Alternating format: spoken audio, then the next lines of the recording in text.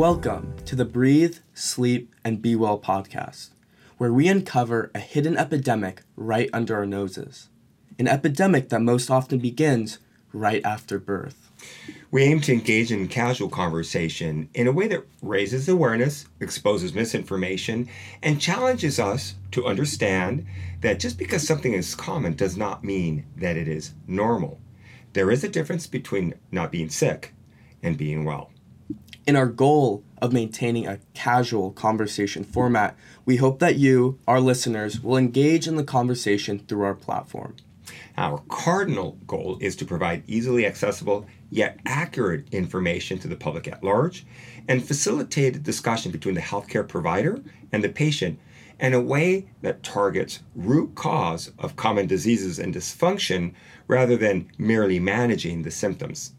I'm your co-host, Brendan Cruz, and I hope to bring an understanding of social media and communication to highlight my father's journey over the past 15 years. And this is my co-host, Dr. Mark A. Cruz, who has been connecting the dots and teaching on this complicated subject since 2006. To learn more about Dr. Cruz, view his curriculum vitae at markacruzdds.com/biographical-profile. Without further ado, here's the conversation. The topic really is nothing new. It goes back actually over 100 years if you call through the literature, both in medicine and in dentistry. But in the last few decades, it's changed. The focus has changed as a function of a very siloed, highly specialized healthcare system in the West, at least in the United States and Canada, that largely focuses on symptom-driven care. And so I actually have stepped back to look and focus more on root cause. And as a dentist, I have an understanding of craniofacial growth and development, how our faces grow. And so dentistry is the one discipline in healthcare that knows the most about this very specific topic. And you might say, well, what does that have to do with breathing? It actually has everything to do with breathing, from how we're born and how the airway develops from and influenced by environmental risk factors. Okay, so I know sleep apnea, a lot of people don't sleep well. It has a lot to do with their breathing. How does breathing translate into poor sleep? How do people sleep poorly, in other words, because of their breathing? Yeah, that's a really interesting question.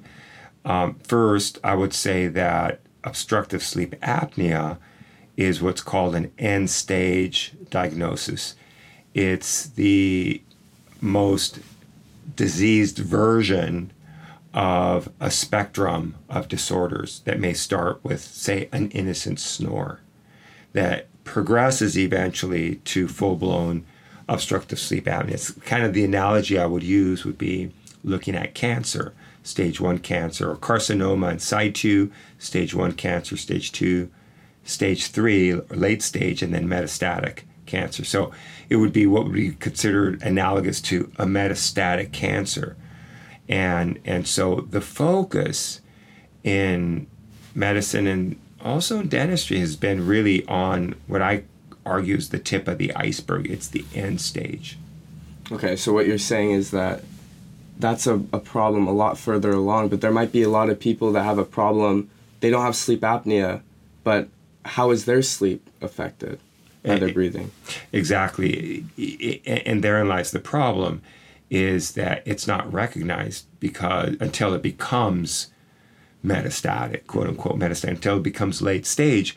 And yet the base of that iceberg, if you will, is what's called upper airway resistance syndrome, or inspiratory flow limitation, or even more specifically and descriptive, sleep fragmentation.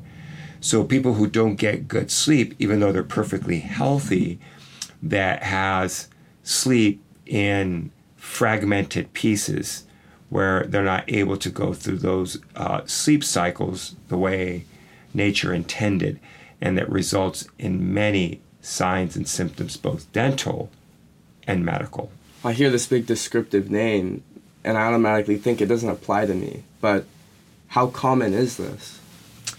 Well, there's pretty good evidence that today it's a pandemic problem. It's very common. So if we just look at a couple of studies looking at, say, malocclusion, it's a fancy dental term to describe where the face doesn't grow quite correctly and there's dental crowding, so the teeth are crooked. Okay. In fact, Pretty common. It's a multi-billion-dollar industry to, I say, treat the wrong problem, because crooked teeth is really nature's way of solving a problem, and yet we look at it as a problem to fix because it's not cosmetic. What problem is it trying to solve? Well, to be able to chew and function and bring the teeth together in a way that in a deficient jaw. So the teeth end up becoming crowded. So who cares? You could still chew food, right? Still bring your upper and your lower jaws together, although it may be not cosmetic subjectively from the public's point of view. But I guess the point I'm making is that malocclusion really relates to our breathing, because it portends to unstable breathing because there's not enough development of the airway.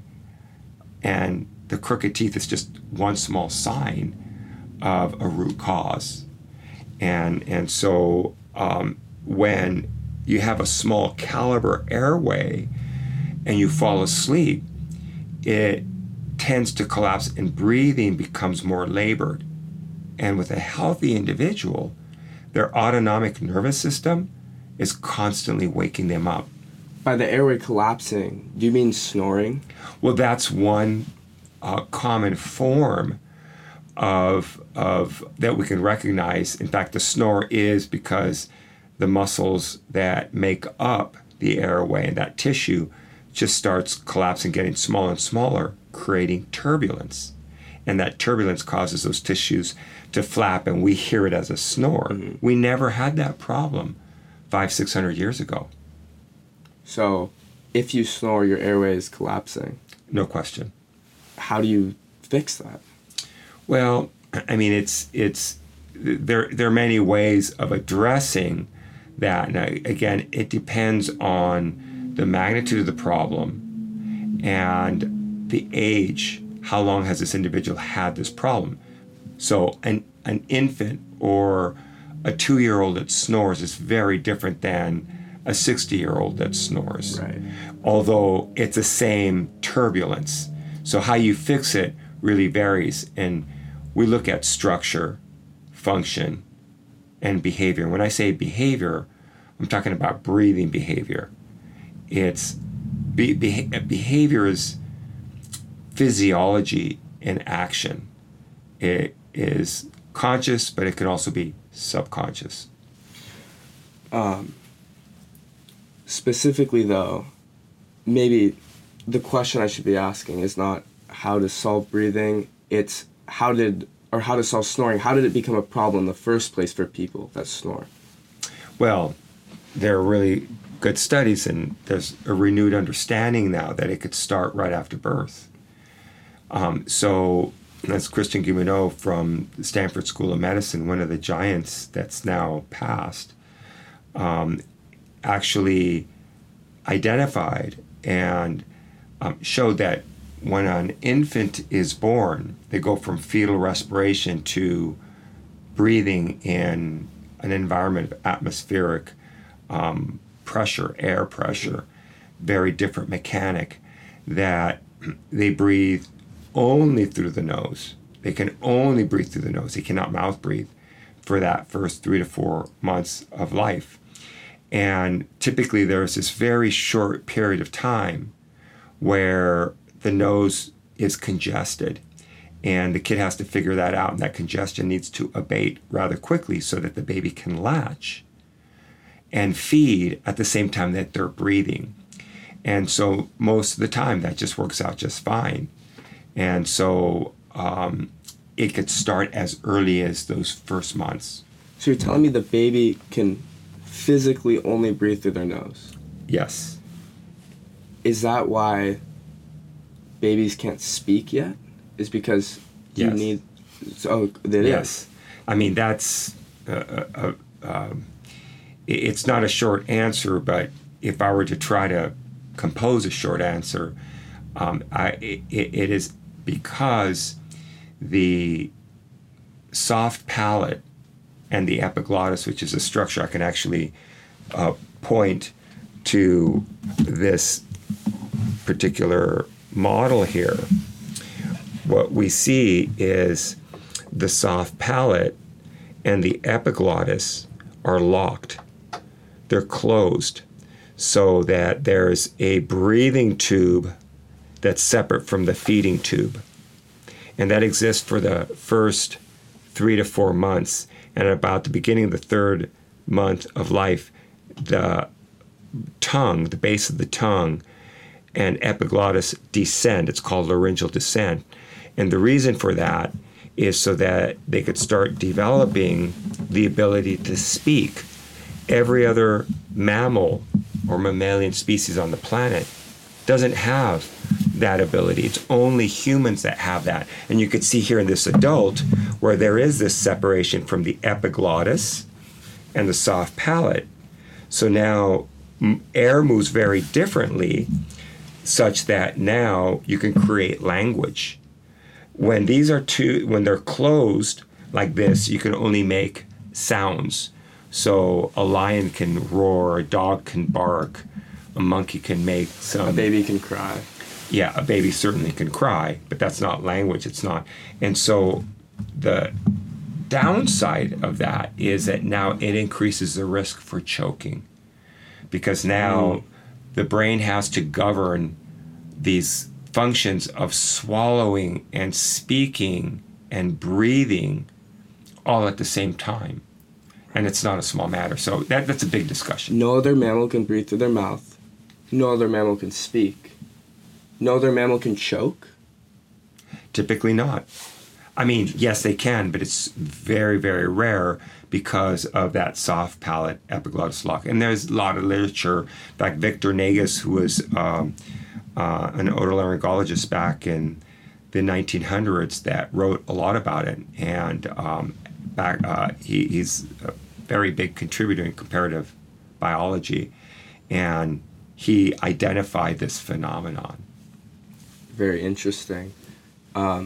It's almost as if choking, mouth breathing, it's a byproduct of the language ability that we developed. Well, yes. And let me just first clarify, because people may be thinking, well, a dog has their mouth open and they're panting, they're mouth breathing, right? No, they're not. That's called heat exchange.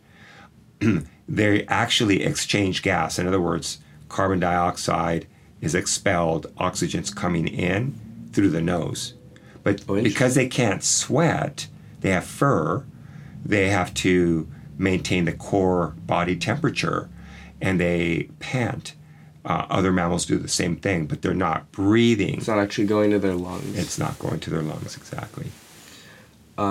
So, back to poor sleeping.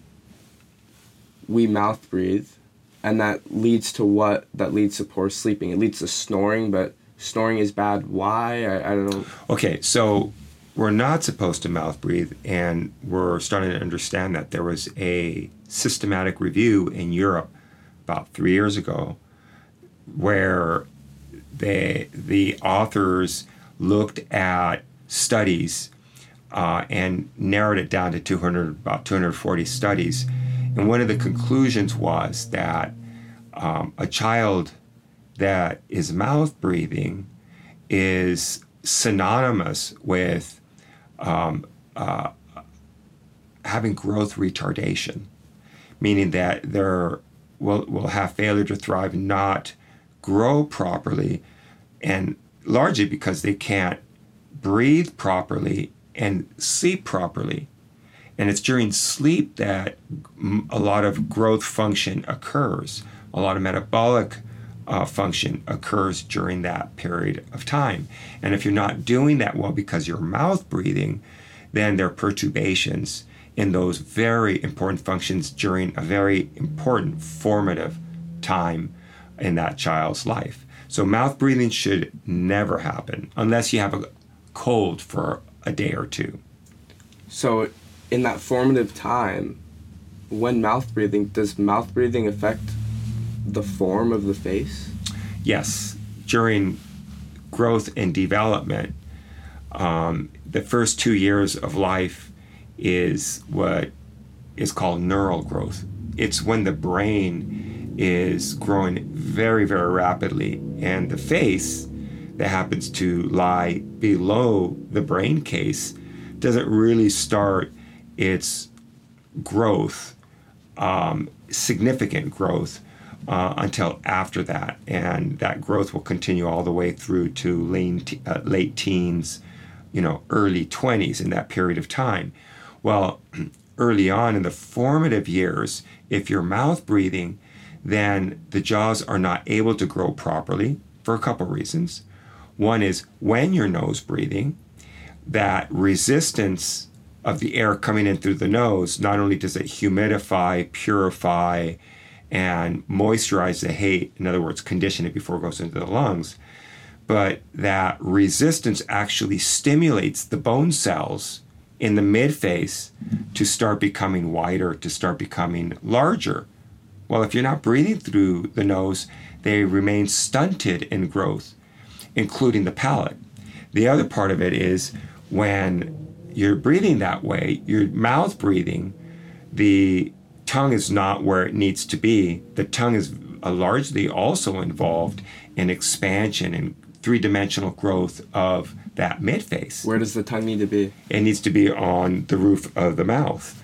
And so if it's not, then you have other muscles that are influencing that growth to make the faces narrower and longer. So it's a very big discussion, but summarize it by saying that how we breathe has a huge influence on how our faces grow. And so I have many adult patients, as an example, who had braces because they had crowding and it was not recognized. And they might have even pulled teeth out to accommodate the teeth that were there. But the bigger problem was not the teeth, it was the bone that housed the teeth. And so they had a midface deficiency. So I would describe to some of my patients, adult patients, to say, you have a midface of an 8-year-old. I actually have 7, 8, 9-year-old kids that have a wider palate than some of my adult patients. So that kind of gives you an idea of what the problem is. So mouth breathing, not only is it leading to poor sleep, it's leading to less jaw development, a narrow face, crooked teeth. Is that correct? No question. Let me just say what average person would understand is very pro-inflammatory. After COVID, everyone has heard the term cytokine storm that makes us really sick. You have all these inflammatory markers that are called cytokines that create havoc. So inflammation is the body's way of solving a problem. It could be infection or some dysfunction. Well, when you're mouth breathing and have sleep fragmentation, it actually upregulates or increases the expression of a number of very important cytokines, IL-6, TNF-alpha, very highly sensitive C-reactive protein. These are just molecules that wreak havoc. And some of those problems they lead to arterial stiffness, subclinical atherosclerosis. It also leads to hypertension. It's predictive for type 2 diabetes and obesity later in life. Hypertension creates cognitive problems, ADD, ADHD. So we may be talking about crooked teeth, but when you start looking at the medical comorbidities and really understanding what's going on beyond the scenes that's ignored, It's a huge health problem. Bottom line, it's inflammation. How we breathe either allows for wellness or disease and dysfunction. So, kind of taking us down a path here, I guess I asked, why do we sleep poorly, mouth breathing? Well, why do we mouth breathe? If it's so bad, why do some humans just default to it? Well, it's a plan B. Very important from the moment you're born till the day that you die. The most important function physiologically for your body is to take the next breath. It's not even worried about breathing 5 minutes from now. And that's run by the autonomic nervous system. It's all going on. It's life support. And so if you can't breathe through the nose, then you breathe through the mouth to be able to live the next 5 minutes or 5 months, regardless of what the consequences are that may or may not be understood. So let me just cite a very interesting and important study to make this point. So Dr. Harvold, who was an orthodontist, looked at this with an experiment using monkeys, rhesus monkeys, a couple decades ago. And what he did is he sewed silicone plugs in the monkeys' noses, forcing mouth breathing. And what he found is all the monkeys became sick, but they also had different growth patterns that were not optimal. Their faces got longer, and each of the monkeys expressed the problem slightly differently, which is very confusing. In fact, it was very confusing to the orthodontic community at the time, because they were saying, how could you have so many different problems with just one etiology or one cause? And therein lied the problem for many years, is they say, well, it has nothing to do with it. But when you start understanding, it makes total sense, because different individuals, whether a human or an animal, may respond differently. And so in fact, one of the monkeys actually died. And so when they removed the silk plugs to reestablish nasal breathing, the facial growth pattern started correcting the way it was intended, nature intended it to occur, but it never quite caught up to the way that monkey should have optimally grown. So yes, they lived, but there were many consequences that that resulted. So, well, that's very interesting. But I mean, people aren't walking around with silicone plugs in their nose, so why do they mouth breathe? Well, they may have a lot of swelling or very narrow nose, and as a result, they find it difficult to breathe through the nose. Or they may have a deviated septum, where on one side of the nose, there's no patency or openness. They can only breathe through the other side. And there's this phenomenon called the nose cycle. It's been well documented.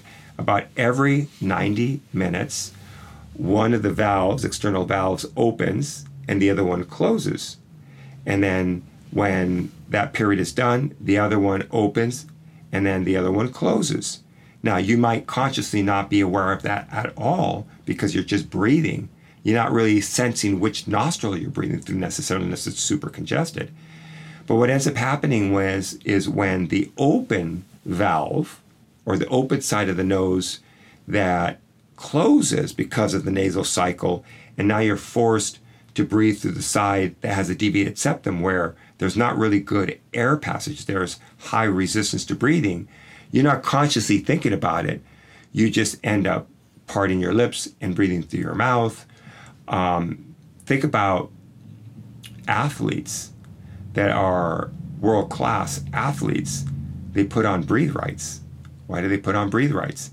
To enhance that very important function even more. And the studies show that actually slows down heart rate, increases performance. The brain can think faster. And so, in fact, in sports, we know this culturally, because when the guy that's supposed to win the game by hitting the last 2 free throws at the last few seconds of a game misses him, we say he choked, right? Well, what's that all about? That's about breathing. So when that happens is it upregulates or stimulates a stress response. And when you're stressed, you don't function very well. You don't think. And anybody that's known somebody who's panicked, they run into walls, they can't get, they've got horror movies that almost joke about how people are running into each other and they can't get away because they cognitively shut down. So we're supposed to be able to breathe very calmly, like the firefighter that's able to stay calm and rescue all those people in that burning building. They're calm when everyone else is panicking.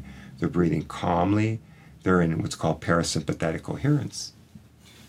So when you have a narrower nose or airway, you're not going to choose that over breathing through your mouth. But why would someone have a narrow airway? Is that just genetic?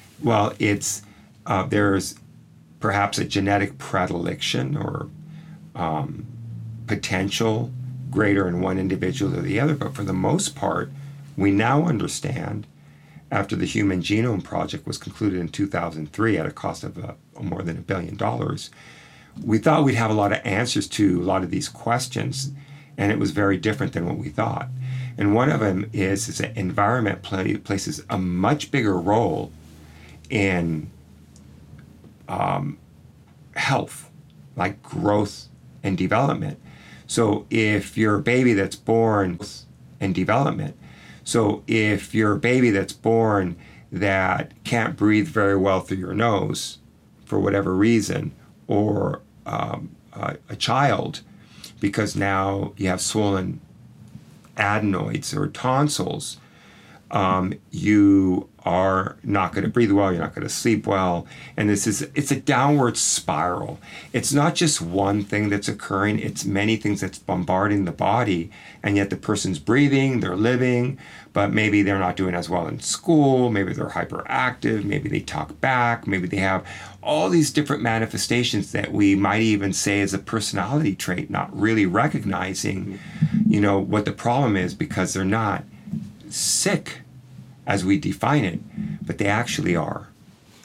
So the environment is causing people to breathe through their nose, or to breathe through their mouth. What are some factors in the environment that could do that, and how are they? Well, there are many things. Like, for instance, bottled feeding versus nursing. It influences how the face grows early on. And we now understand this, where in obstetrics, the bottle was a short-term solution to a mom who perhaps maybe could not produce milk. As it turns out, maybe she could, maybe she couldn't. But the bigger issue is that the baby was not able to latch and create a good seal because there was a tongue tie. And that's its own discussion, but that's just an example of an environmental factor. So what do? We give them, they have to eat, so you give them food in a bottle. If you look at nature, look at mammals, how they feed, you look at humans in developing countries, the way they feed is very different than the way you would feed with a bottle. You're either mom's laying down and the pup or the mammal of whichever mammalian species is actually drawing the milk. Mom is rather passive, and the child or the pup or the animal is actually more active in that function. And even in, say, some developing countries, the mom's putting the child on the lap and having the child latch upright. Well, what do we do with bottle feeding? We put the baby on its back. So it's like gravity helps. Gravity is making it worse. Okay. And so they're drawing the milk too quickly, too easily. And so that leads to compensatory feeding patterns. The tongue starts working differently because they have to breathe rapidly and swallow without choking. And so then they develop what are called central pattern generators, compensated central pattern generators, that now start affecting how those muscles function, like those monkeys that I just said, they function differently, and so the face forms differently than if you fed the way you were naturally, the way nature intended, then you'd have just a normal, beautiful head and facial growth. That's happening less and less now. So that's just one environmental factor. Before we go into the next one, but I see some babies that are like working pretty hard to get milk out of the bottle also. Are they just as well off as a baby that's breastfeeding? Well, I don't know. Maybe that's a different problem, because by definition, when you're feeding out of off of a bottle, the fluid comes out very easily. Okay. Maybe you've seen some exception, but there are companies now that recognize this problem, and they've developed bottles that more closely resemble mom, where it does create more effort. So that's part of the point, is that the infant has to work harder to recruit the muscles of the face, and more importantly, the masticatory muscles to draw out the milk. And that muscle function is what stimulates bone growth. Okay. If the baby doesn't have to work very much, then those muscles aren't so active, so that bone is not as stimulated through those formative years of growth and development. So you have aberrant or abnormal growth of the face that you may or may not recognize. It may look very nuanced, but it's actually very significant. So because that muscle's not developing as much, the bone isn't developing as much, shows facially they might not have as good looking of a face. Or jaws are too far back. Right. But that muscle, or the lack of strength that they have in that muscle, is that the reason they mouth breathe? No, it's not really the reason. In fact, going back to Dr. Christian Guilleminault at Stanford, there were two ENTs, otolaryngologists, Dr. Stupak and Dr. Park, that wrote a paper about 4 years ago to describe what they called the Guilleminault musculoskeletal hypothesis. And basically they challenged about 100 years of evidence and thinking in otolaryngology, or ENT, where it was believed by the medical community that the growth pattern that's called adenoid facies, what we're describing, was actually caused by inflammation in the tonsils. And what they say, it's the other way around. It's the facial growth pattern that resulted in having the tonsils become enlarged. They flipped everything upside down, and actually have really good data to show that the problem actually starts with how you breathe and feed very early in life, and that the tonsils become enlarged not as a result of infection, although they could end up having inflammation and infection, but as a result of the turbulence from the mouth breathing, where you're not supposed to be breathing through the mouth. You're supposed to be breathing through the nose. Yeah, so many people have to get their tonsils removed, but that's a newer problem, I assume, right? We haven't been removing tonsils. We haven't been able to, right? Well, yeah, actually, you bring up really interesting study back in 1932 that was published in 1932. And let me just, if I could describe, because I think it's interesting. Yeah. And it kind of speaks to how we can oftentimes, very smart, well-intended providers can make significant errors in how we treat our population. And what these researchers from the American Child Health Association did is they picked a sample of 1,000 children from the New York City public schools. And after finding that 65% of these kids had already had their tonsils removed, the researchers took the remaining kids and sent them to a group of school doctors to have their tonsils examined. And the school doctor said in that first group that 46% of these kids need to have their tonsils removed. So what the researchers did is they took the remaining kids who were told had good tonsils to a second group of school doctors. And 44% of those kids were told needed to have their tonsils removed. And so the researchers mercifully just did it one more time, that they took the remaining kids now that had been told by at least 2 groups of school doctors that their tonsils were okay, to a third group of school doctors. And wouldn't you know, 44% of those kids were told needed the procedure.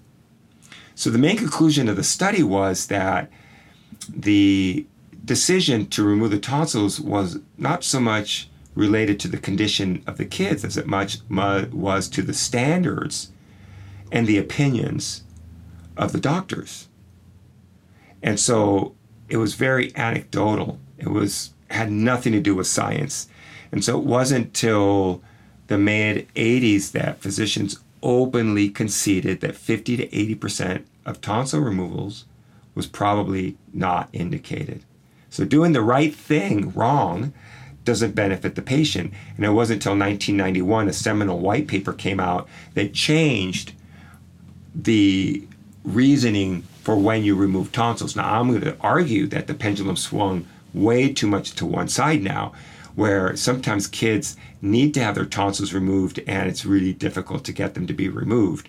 But the point is that we can make bad decisions when we really don't understand or it's not science driven. So tonsils are very important. Nature wouldn't give us this tissue unless it had a reason, but it starts, as Stupak and Park would argue in this paper, with how we breathe right from when we're born. That creates the risk. Again, let's go back to the environment to answer your question. The environment causes this cascade that leads to a bad surgery or a bad procedure. Wow. So the standard for removing tonsils, it's swung way more into where less people can get them done, but still know a lot of people getting their tonsils removed. They usually should, it sounds like, but what's causing their tonsils to be inflamed? Is it the mouth breathing? Is it? So that's it. So what I tell my parents, or I tell the patients, if you catch it early enough, where the tonsils do not become what's called grade 4 kissing tonsils, where they're so large they meet in the midline, and they're not fibrotic with anagen. So anagen could be from stomach reflux or from cold turbulent air hitting them, where now they will not shrink. If you catch them early enough and you could foster nasal breathing, you can actually shrink those tonsils rather quickly. So we can reverse a lot of it. And it's not by taking an antibiotic per se. That's really not the problem. By the way, another problem that's absolutely related to this is recurrent otitis media, or recurrent earaches. That's absolutely related to this whole problem. That's a different discussion. But you can obviate the need or decrease the need for removing tonsils if you understand the problem and you take steps to foster proper nasal breathing, either by neti pot, things like taping, myofunctional therapy, foster what nature planned to begin with, and you could shrink those tonsils, and then now you could breathe better. And then over time, as you also expand the palate, make things, it becomes a non-issue. So what are some other environmental factors that lead to mouth breathing? Oh gosh, there's so many. It's,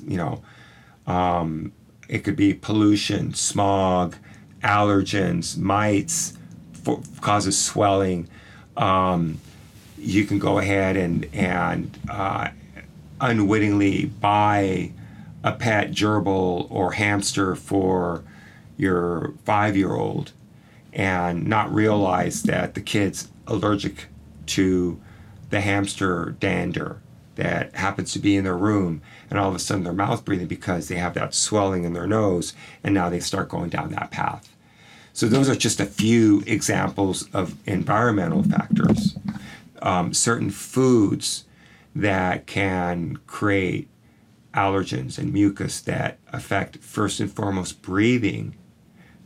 The diet is a secondary risk factor, and yet it seems like that's really what tends to be focused on is, elimination diets and doing all those things that are important, but kind of missing the elephant in the room, which is really beginning with breathing. Okay. So you have babies that they might be bottle feeding instead of breastfeeding. And so they're not developing certain muscles they have to develop. And then what happens after that for them? Well, let me just step back a little bit and say that because some moms cannot nurse, and that's okay, or choose not to nurse, that's okay. The point is to understand the risk factor that comes along with feeding differently than what nature intended. And there are many things that can be done to address that solution. Myofunction therapy, it's muscle therapy, repatterning the way the tongue works. In fact, there's a book by Gil Rapley that wrote a book called Baby-Led Weaning that addresses part of this problem. A good sleep and language pathologist or occupational therapist understands that as well. So there are strategies that can address the need to repattern because you don't nurse.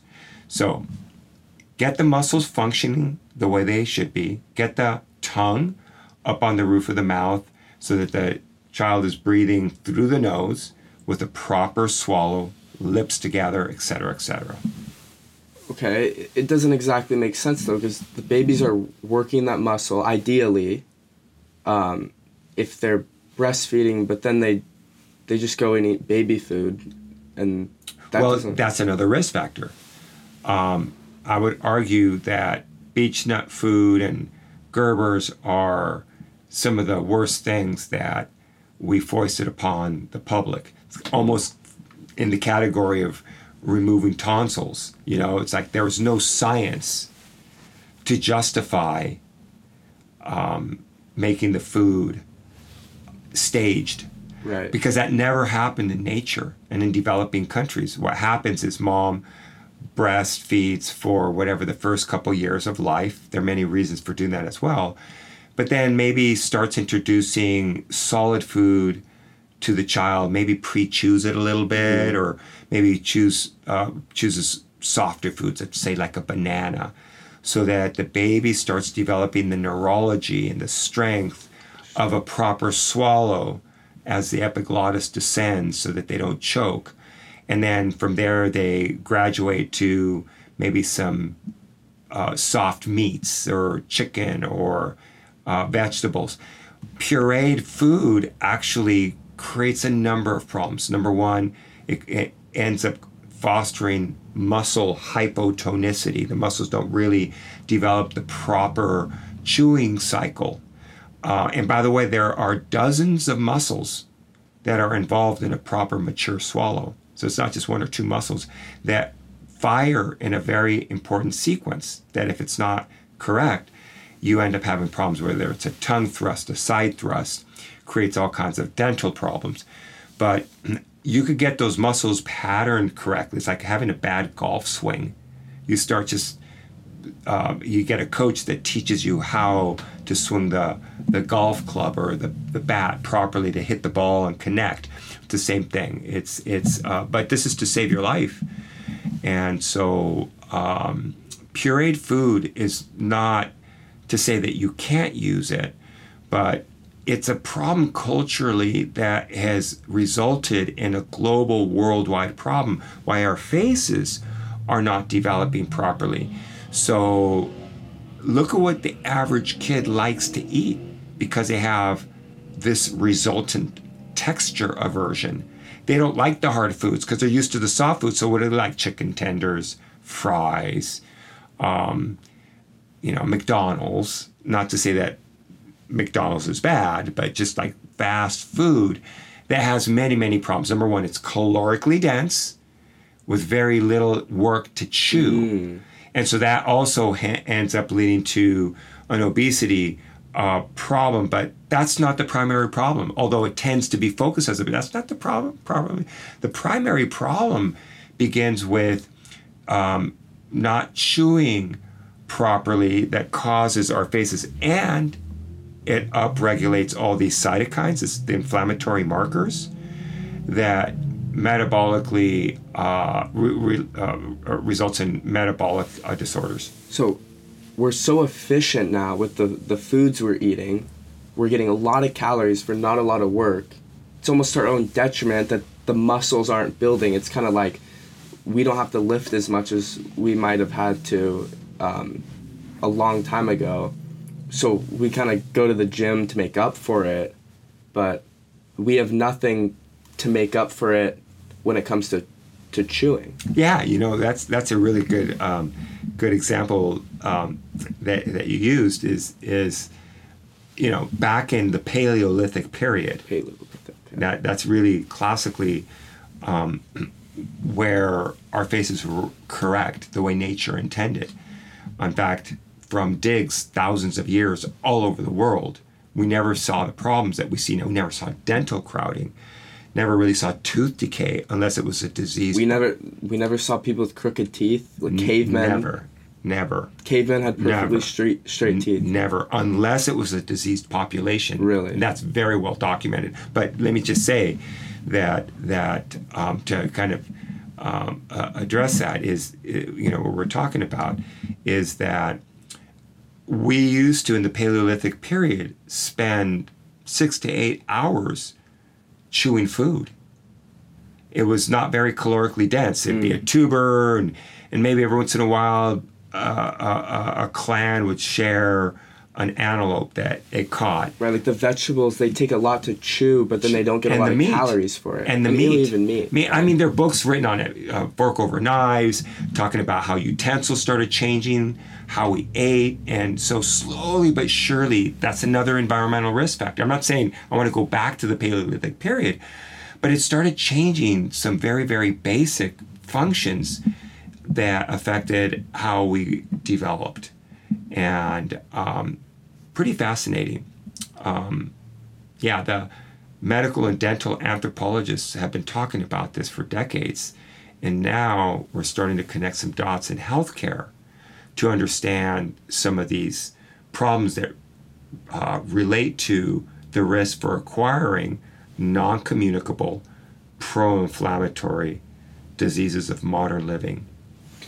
I did want to bring up, this skull is from...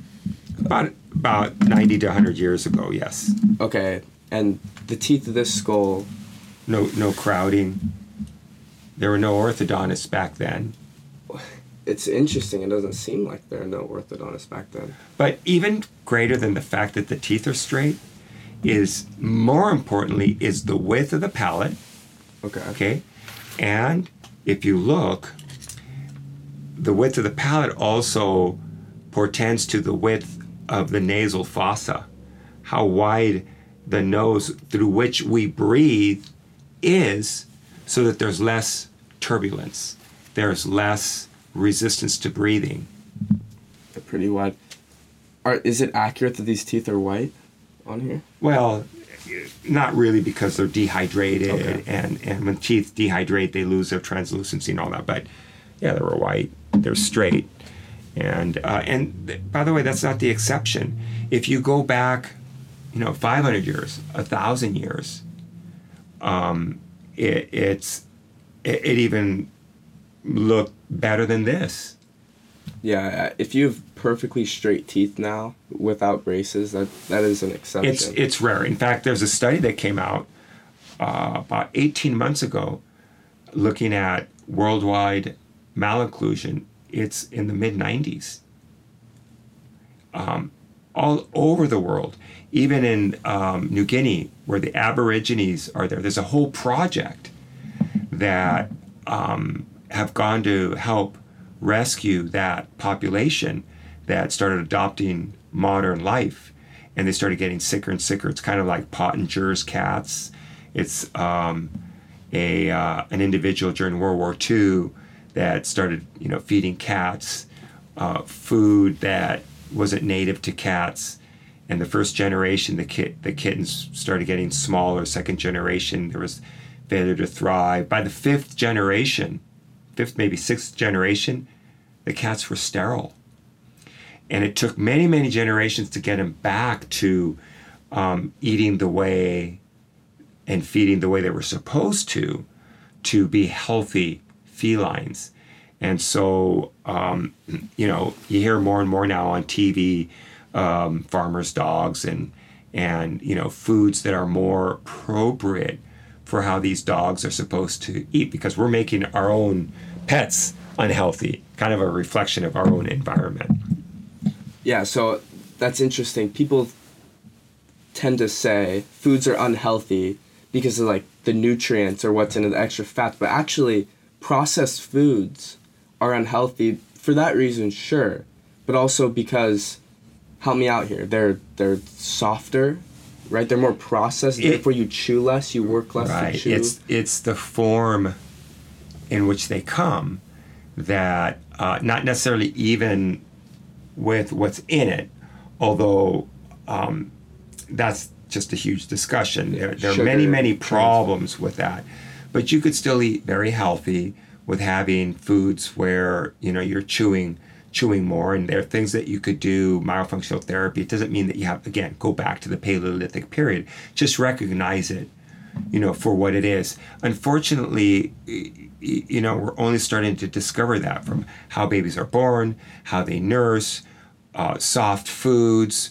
That's leading to an epidemic of sleep apnea that causes many end organ diseases that are treated as its own standalone condition that has a root cause upstream that people aren't paying attention to, because again, we're highly specialized. We're incentivized to learn more and more about less and less till we kind of lose our global view of how the human body works.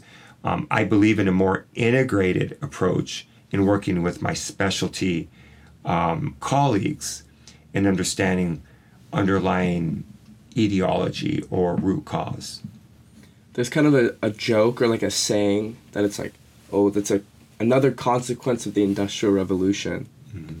But actually, it seems like that holds in this case, that we're less attractive, but more importantly, function less or function worse, don't sleep as well because of what processed foods, baby food, bottle feeding. These are all things that we should try to avoid.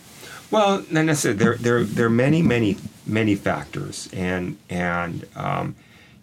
let's just step back a little bit, because we could say, well, really, is this really the truth? If you look at big data, if you look at the data coming from the World Health Organization, looking at the top 10 causes of death worldwide, and comparing industrialized countries to developing countries. In industrialized countries, over 90% of the 200 million deaths, 2/3 are from causes that largely were non-existent decades ago. Obesity, choking. Well, cardiovascular disease, problems with, cognitive function, all the metabolic disorders. So we used to die of trauma, a spear to the head or an axe to the head in battle. Mosquitoes. Malaria, typhus, yellow fever, all those things. That's characteristic of developing countries, right, where we solved that problem. But our environments actually contributed much more to the body count, if you will.